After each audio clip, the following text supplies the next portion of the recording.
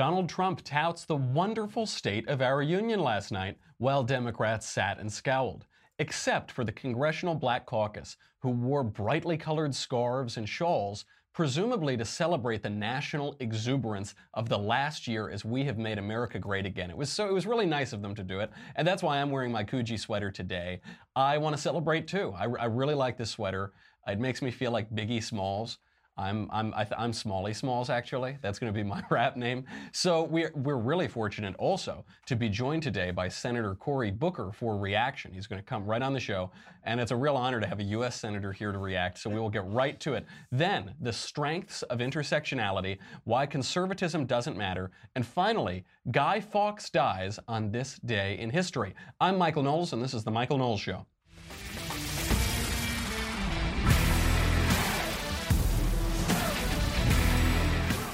All right, there's a lot to talk about here. Some of you might have joined us last night. Thank you so much if you came and hung out with us at the State of the Union stream party. I'm still slightly hungover from it. We spent 4 hours smoking stogies and drinking and watching the State of the Union. It's a lot of fun. Dennis Prager dropped by. I think you can still catch that on...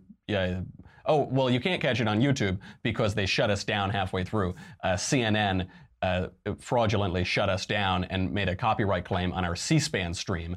The Young Turks was using the same stream, and that went up perfectly fine. So I guess you can't find it there, but look for it on Facebook or Daily Wire, something like that. It was a lot of fun. I'm glad that my headache is subsiding because we all had a very good time doing it. So to get right into it, I want to focus specifically on the Democrat reaction to some important moments from last night's State of the Union, and we're joined by Senator Cory Booker. So let's begin. Donald Trump said, quote, "Tonight I am asking the Congress to pass legislation to help ensure American foreign assistance dollars always serve American interests and only go to friends of America, not enemies of America."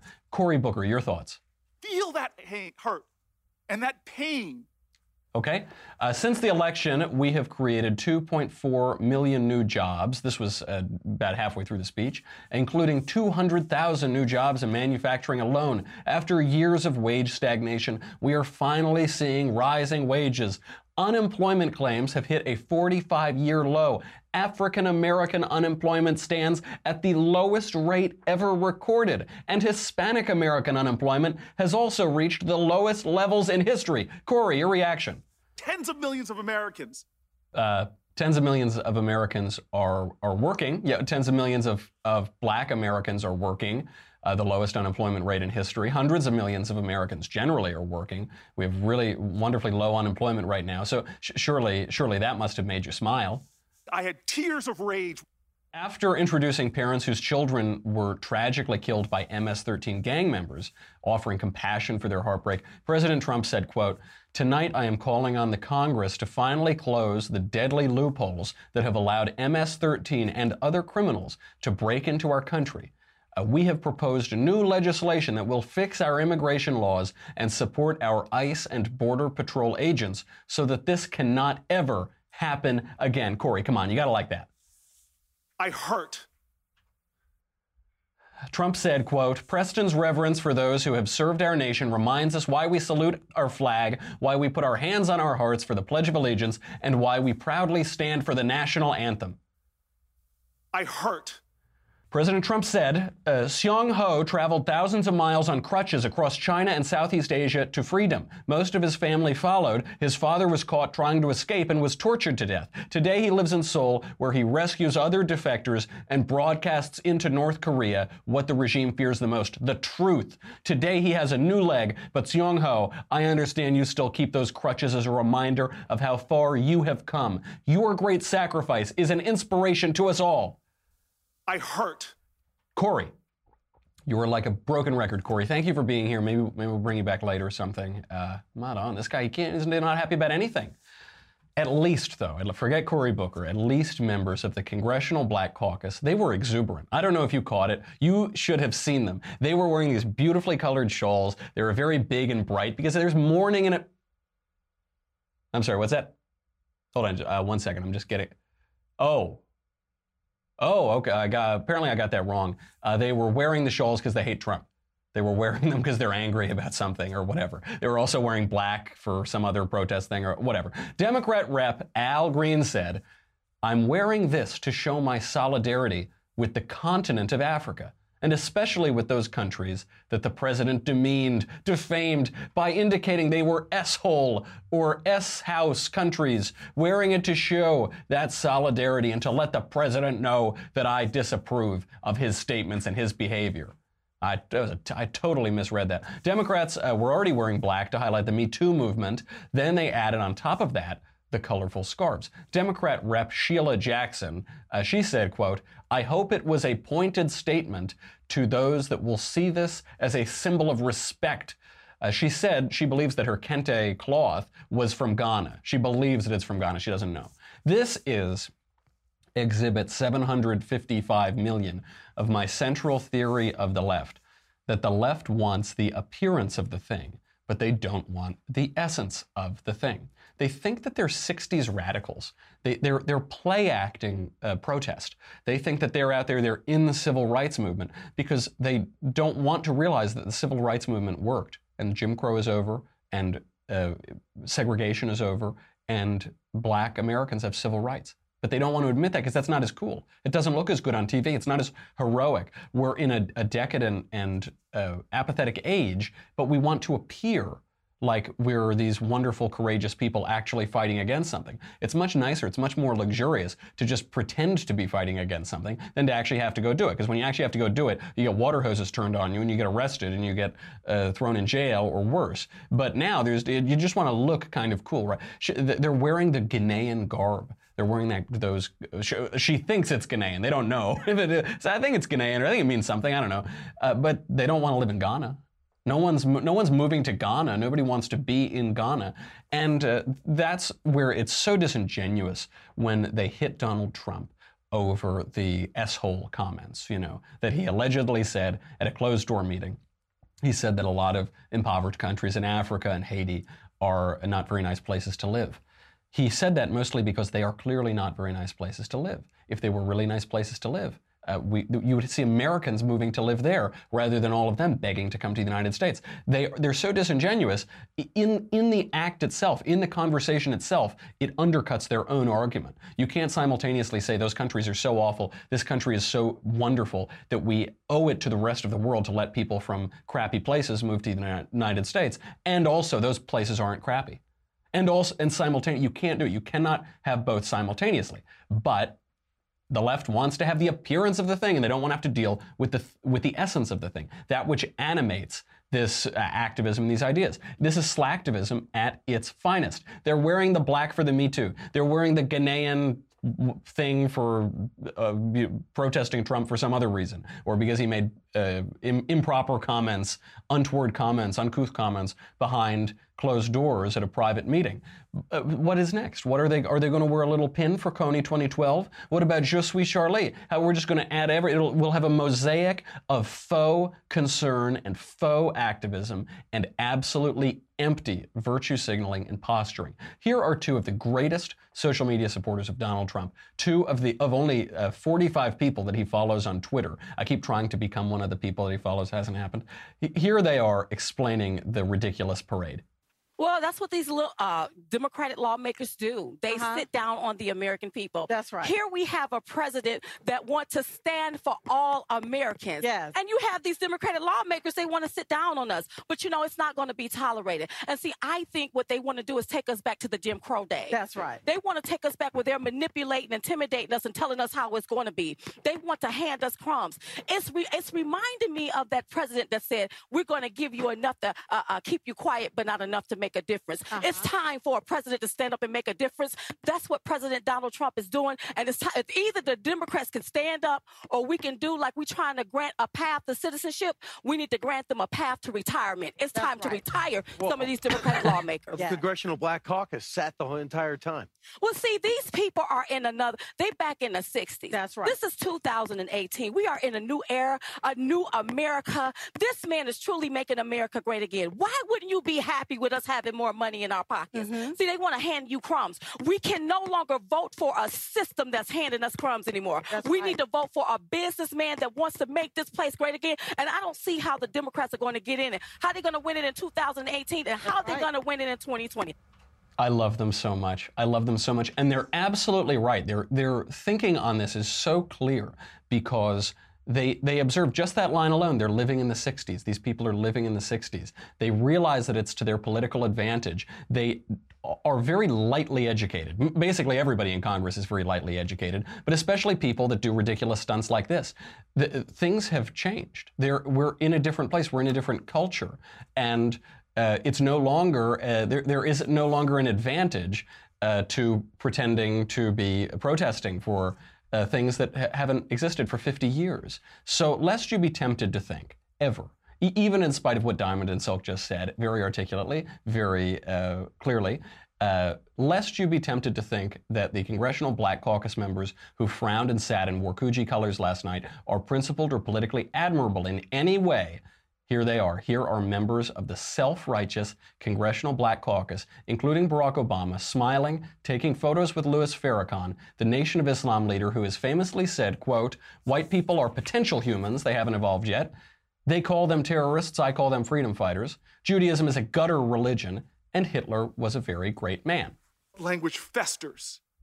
Corey, that is a great point. That is the first good point Cory Booker made all day long. Language festers. Now, you might wonder why you've never seen that photo of Barack Obama with Louis Farrakhan before. That's because the media buried it. We already know that the media do this. We know that there was the journalist conspiracy of major mainstream journalists speaking to one another, conspiring on how to hide bad news about Barack Obama and push fluffy pieces to make him more appealing. This was run by Ezra Klein, who now has the audacity and the gall to run Vox.com and say that he is an explanatory journalist. He's nothing but a cheap hack and a propagandist. He's been exposed spectacularly more than anyone else in the media. He was exposed for being a hack propagandist, and now he comes out and says, I'm the adult in the room who's going to explain things to you. Also, an explainer for Ezra Klein. All journalism is supposed to be explanatory. That's what language does. But that's neither here nor there. Hillary Clinton tried to make this Louis Farrakhan thing an issue during the 2008 race. She kept trying to get Barack Obama to reject Farrakhan's support. So you have to reject his support. Obama played coy the whole time. He said he denounced it, but he wouldn't reject it, and he's trying to find some distinction without a difference. Had this photo come out, Hillary Clinton could be president. Had that photo come out of Barack Obama and other CBC members smiling with a hate monger like Louis Farrakhan, very likely he wouldn't be president and she would be president. But it's still happening. They're still covering up for these guys. This photo, one of the reasons you haven't seen it now is it was unearthed by some kind of lefty journalists too.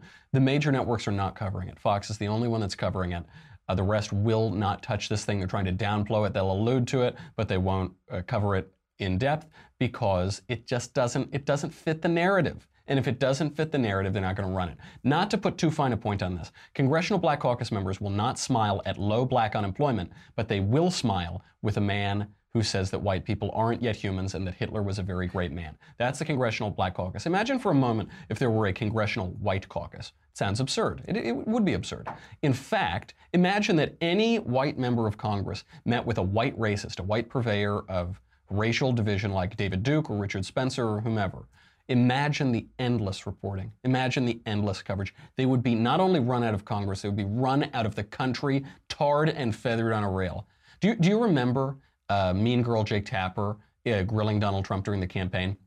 CNN employs that mean girl Jake Tapper, and he was grilling Trump. Do you disavow David Duke? Meanwhile, Donald Trump said 15 years earlier, he said, David Duke's an idiot. I don't want to be associated with him at all. I don't like him. He's terrible. There's no place for him at all. But then, for some reason, Jake Tapper just decided to bring this up again because it was a good cudgel to hit Donald Trump with. Said, do you disavow David Duke? And Trump said, what do you mean, David Duke? Where are you getting David Duke from? Why are you asking me these stupid questions? These questions that are basically akin to, do you still beat your wife? Do you either way you answer that, you're implicating yourself. You're defending against a harsh accusation. You're playing into it with any response. Do you disavow David Duke? He said, how dare you associate me with David Duke? Obama didn't get that treatment. He didn't get that treatment with Farrakhan.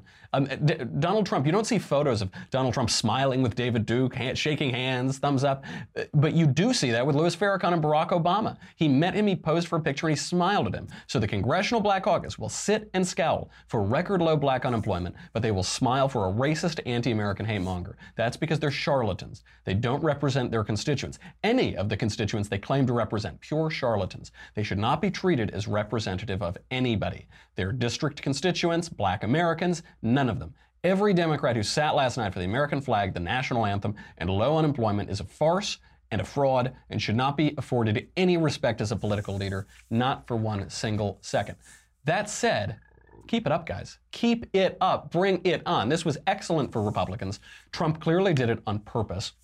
He backed them into corners.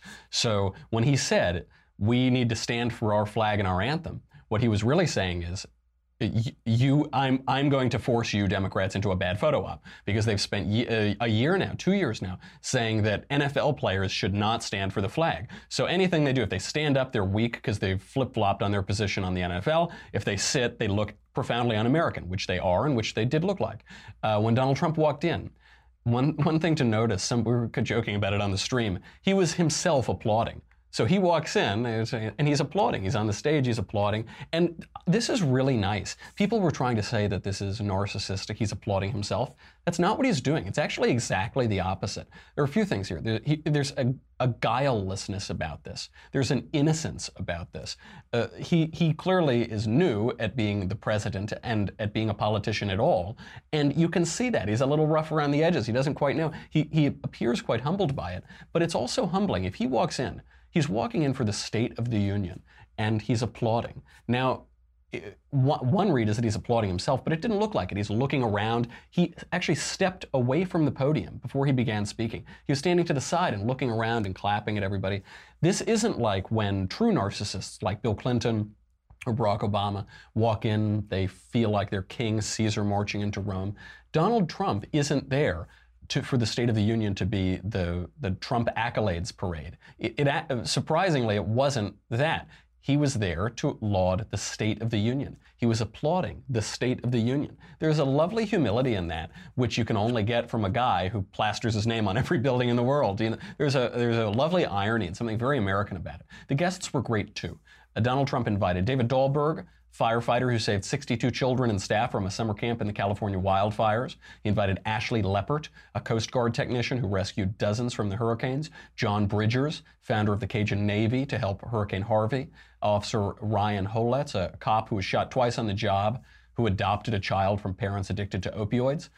Corporal Matthew Bradford, who lost his sight and both legs on a deployment in Iraq. First blind double amputee to re-enlist in the Marine Corps ever.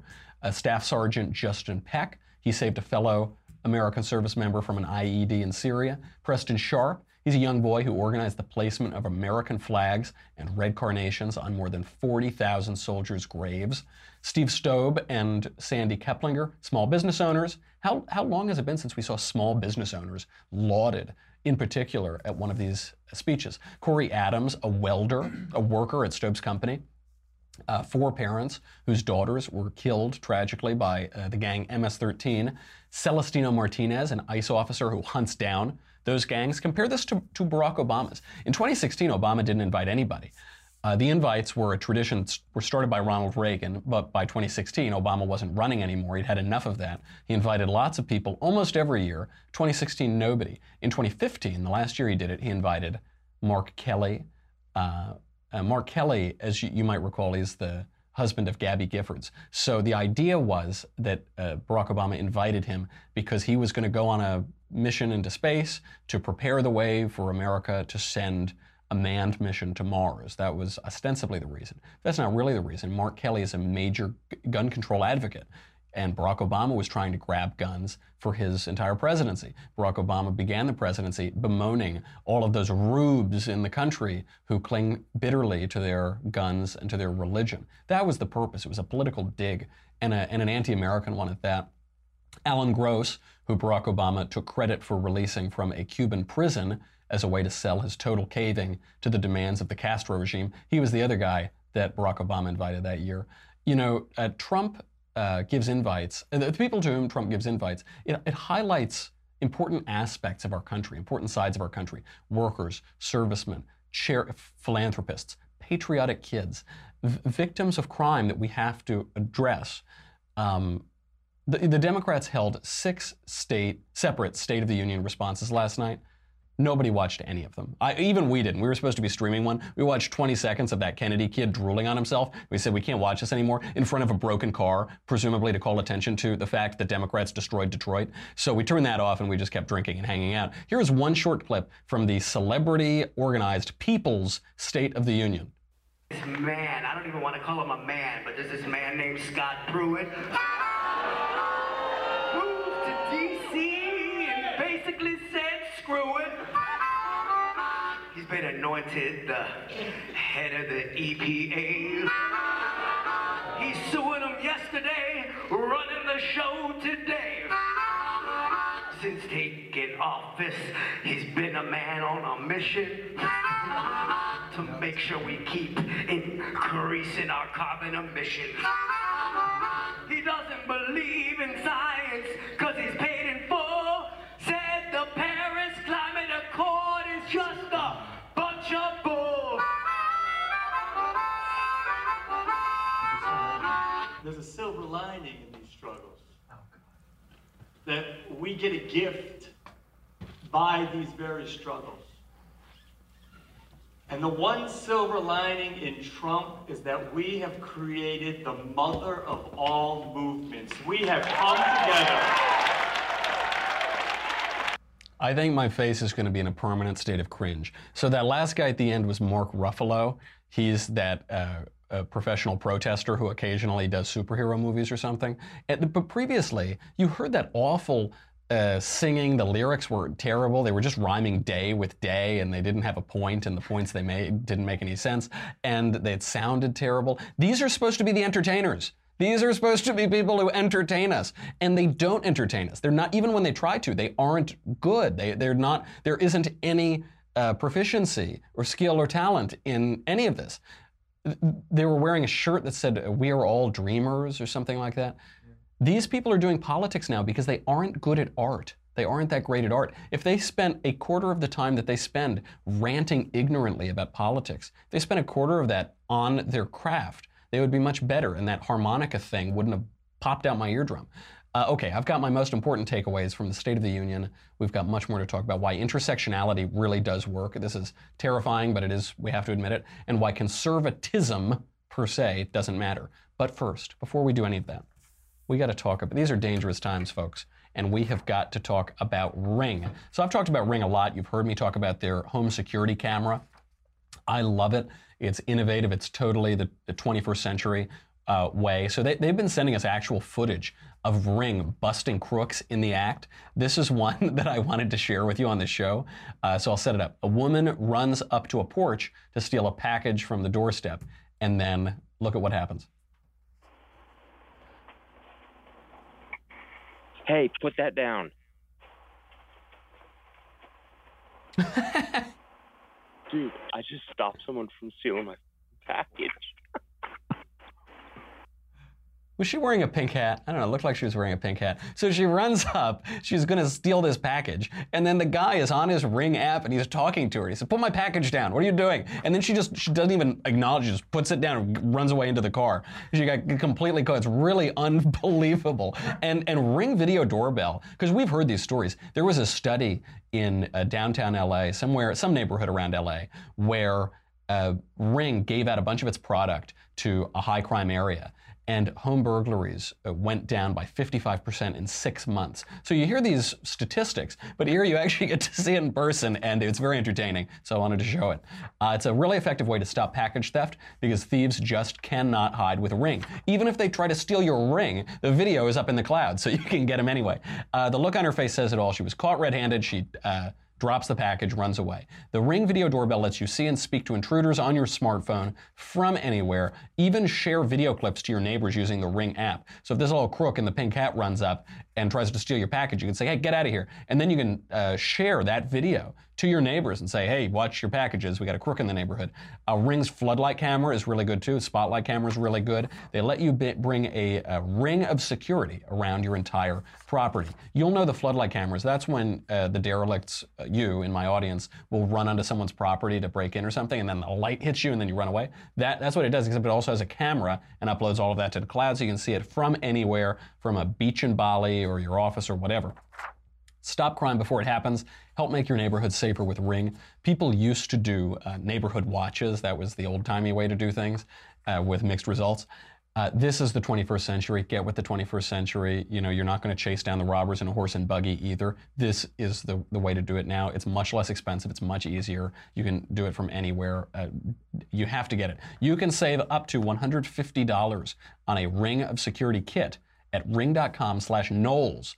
Knowles, just like the last name of Jay-Z's wife. Knowles. That's ring.com/Knowles. $150 off when you go to ring.com/Knowles. Marshall, what is it? Ring.com/Knowles. Ring.com/Knowles. Okay, the big takeaways from last night. By all tangible measures, the state of our union is strong. By all the tangible measures. Militarily, as a matter of the economy, as a matter of the bureaucracy shrinking, as a matter of the judges who have been appointed. More judges appointed in this first year than ever in history, and they're all good originalists who are actually going to interpret laws in the Constitution as they were written. All wonderful stuff. There was a lot of North Korea talk. North Korea victim was invited to the event. One wonders how much time little Rocket Man has to live on Earth. It really looked like the build-up to some action that should have probably been taken 25 years ago, so good on him. On the intangibles, on the culture, we haven't been this divided in at least half a century, maybe longer. Clearly, no, they wouldn't stand up for America. They wouldn't stand up for the flag. This is weird. People say Donald Trump is so weird. It's so strange he's president. Trump is like perfectly normal compared to these people who are sitting for their own country. It's so disgusting and outrageous. All of that does show the strength of intersectionality. We've heard this term bandied about. Intersectionality is defined as the interconnected nature of social categorizations such as race, class, and gender as they apply to a given individual or group, regarded as creating overlapping and interdependent systems of discrimination or disadvantage. The word was invented in 1989 by a feminist named Kimberly Crenshaw. It's such a fake term, by the way, that when I was writing this out, my word processor put a little squiggly underneath it. That's how new this is. My word isn't that old, you know? But this is the strength of intersectionality. So you saw the illegal aliens were a big political issue last night. Nobody would care about illegal aliens if not for intersectionality. I'm old enough to have worked on political campaigns when it was a given, when it was on both sides of the aisle, that playing to illegal aliens doesn't work for anybody because we don't want people breaking our laws, and illegal aliens theoretically can't vote. Obviously, Democrats are doing their best to make sure that they can, especially in my home state of California. But obviously, it makes perfect sense that no one would care about illegal aliens as a political matter because we're the voters. By definition, if only people who are not illegal aliens can vote, you wouldn't play to that, except for intersectionality. What intersectionality does is create this hostile, toxic, divisive world in which you are convinced, you are brainwashed into imagining oppression everywhere among every person except for whatever contrivance sits at the top. Probably in this version of the culture is straight, white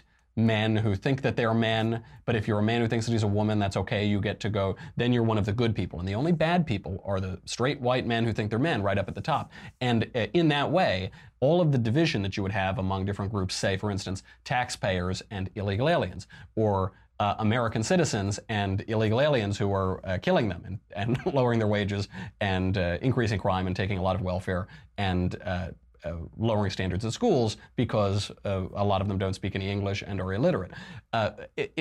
Those groups might have had some friction with one another, except for intersectionality, teaching them everyone has to get along except for the man sitting at the top. And it has clearly worked.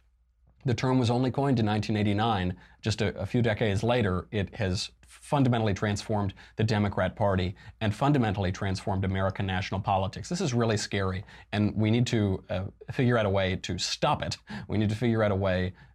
Certainly we on the right should never play into these intersectional games and tropes and euphemisms, but we really have to stop it. It is poison, and it will only last so long. You can't erode the heart of the American culture forever. Eventually it will just collapse around itself. One last happier takeaway is that Donald Trump is a good politician. So here's the line of the night. My duty and the sacred duty of every elected official in this chamber is to defend Americans, to protect their safety, their families, their communities, and their right to the American dream. Because Americans are dreamers too.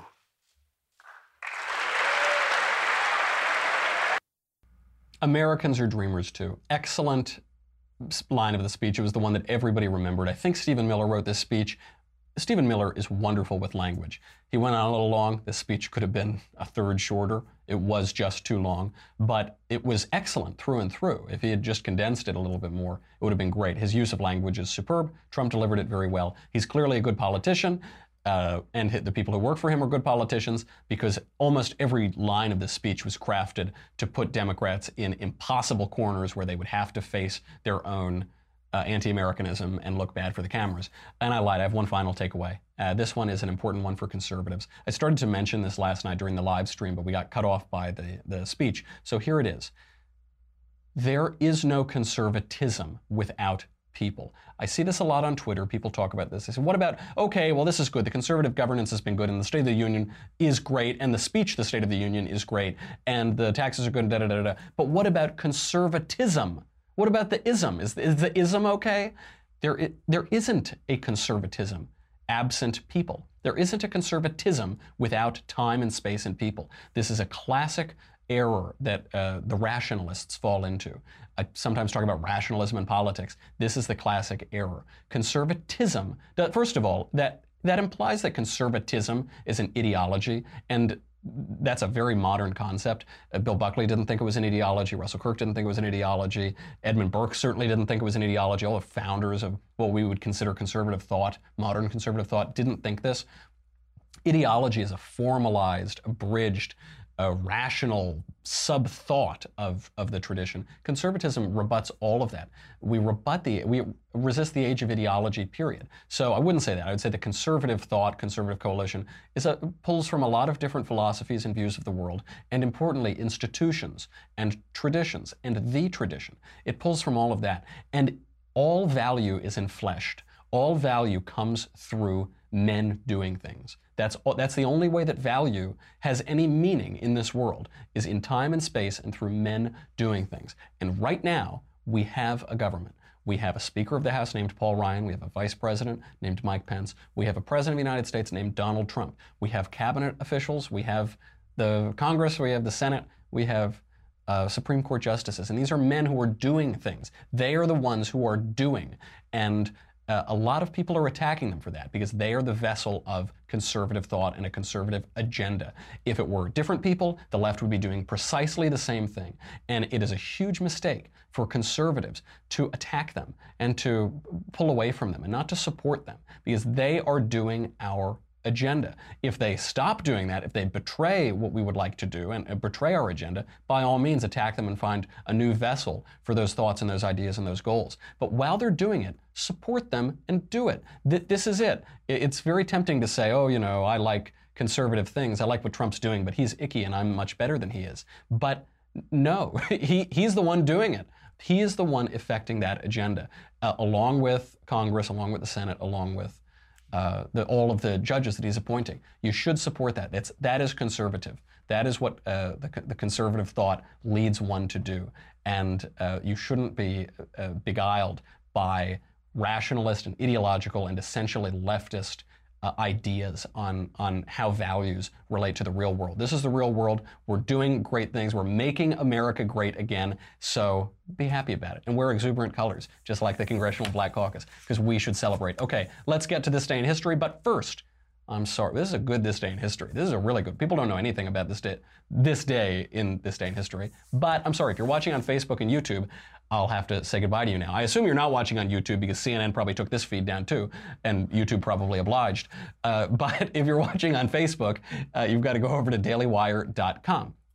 dailywire.com is where you get me, you get the Andrew Klavan Show, you get the Ben Shapiro Show, you get the conversation with Alicia, and I am going to be on the next episode. So you can ask, only members can ask questions, but everybody can watch. Many are called, few are chosen. You also can send in questions to the mailbag. You also get no ads on the website. You get a lot of stuff, blah, blah, blah. This, guys, this is what you need. The State of the Union is strong, and the leftist tears are welling up. I might need a second one just from Cory Booker's appearance on our show today. I might need to catch all of those. Cory is just one of these guys. He is just one of these Democrats who are pouring out salty leftist tears. So make sure you go over there. $10 a month, $100 a year, and you get the only proven vessel to capture all of the radioactive leftist tears. DailyWire.com. We'll be right back.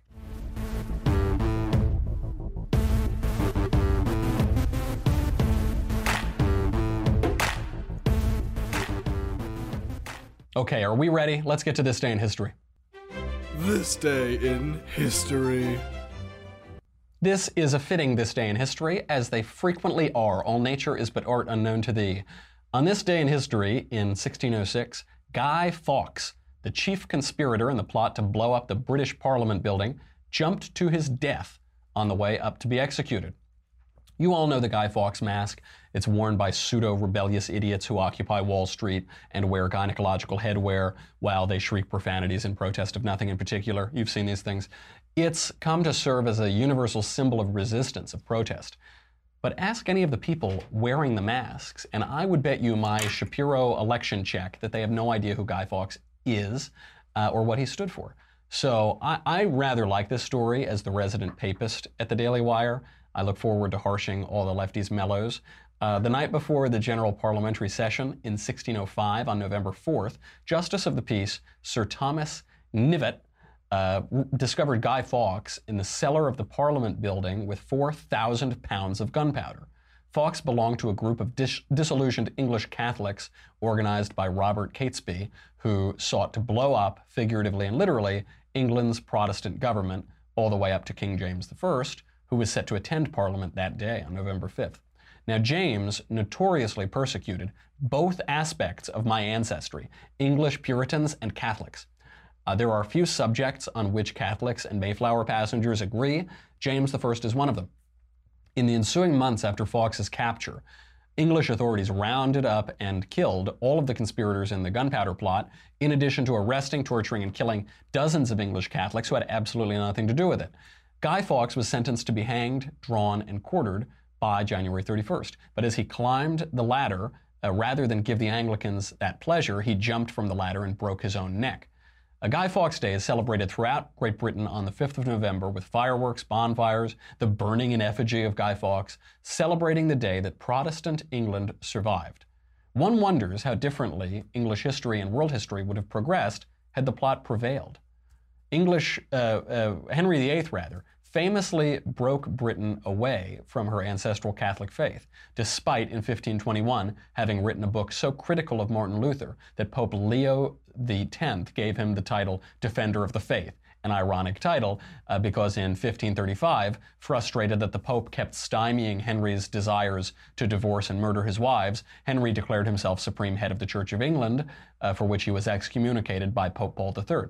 In 1570, Pope St. Pius V excommunicated Henry's younger daughter, Elizabeth I, and declared her officially deposed for her persecution of Catholics in England. And we are not just talking about your everyday run-of-the-mill persecution of Catholics, what we're seeing throughout the world for so long. We're talking about behead your own sister, Mary Queen of Scots, for being Catholic kind of persecution of Catholics. It is this sort of persecution that makes many literary scholars think Shakespeare was a secret Catholic. Anyway, after Elizabeth's death in 1603, James VI of Scotland succeeded her and became James I of England. They changed their names a lot, their reigning names. So he became James I. James was a Protestant, but unlike Elizabeth, he had never been a Catholic. There was no time at which he was a Catholic. James is the first cradle Protestant monarch of England. And it's easy for us now, especially watching The Crown or whatever movies are coming out, it's easy for us to think of England as a Protestant country. But you shouldn't forget, Catholicism reigned in England for well over 1,000 years. There have been, for much longer than any Protestant reign, multiples as long. There had been Celtic Christianity, largely in accordance with Rome, from the 1st century AD, and St. Augustine of Canterbury brought the first authoritative papal mission, establishing a direct link between the Kingdom of Kent and the See of Rome in 597. Had the gunpowder plot worked to dislodge from England the merely 2 generations old Protestantism effected by 2 murderers, one who killed his wives and the other who killed her sister, would England have reverted to her ancestral Catholic faith? Would the King James Version of the Bible, considered by many the greatest work of the English language, would that exist? All good questions, made more urgent by the deplorable state of the Church of England today, a husk of ecclesiology, and Great Britain generally. But the more personal question for all of us is what precisely is meant by the Guy Fawkes masks? In our cultural and political battles today, who are the real rebels and who has God on their side? Good questions. On that note, I will tell you that's the end of our show. We have a fun one tomorrow. Make sure you get all of your mailbag questions in. And until then, I'm Michael Knowles. This is The Michael Knowles Show. I will see you tomorrow.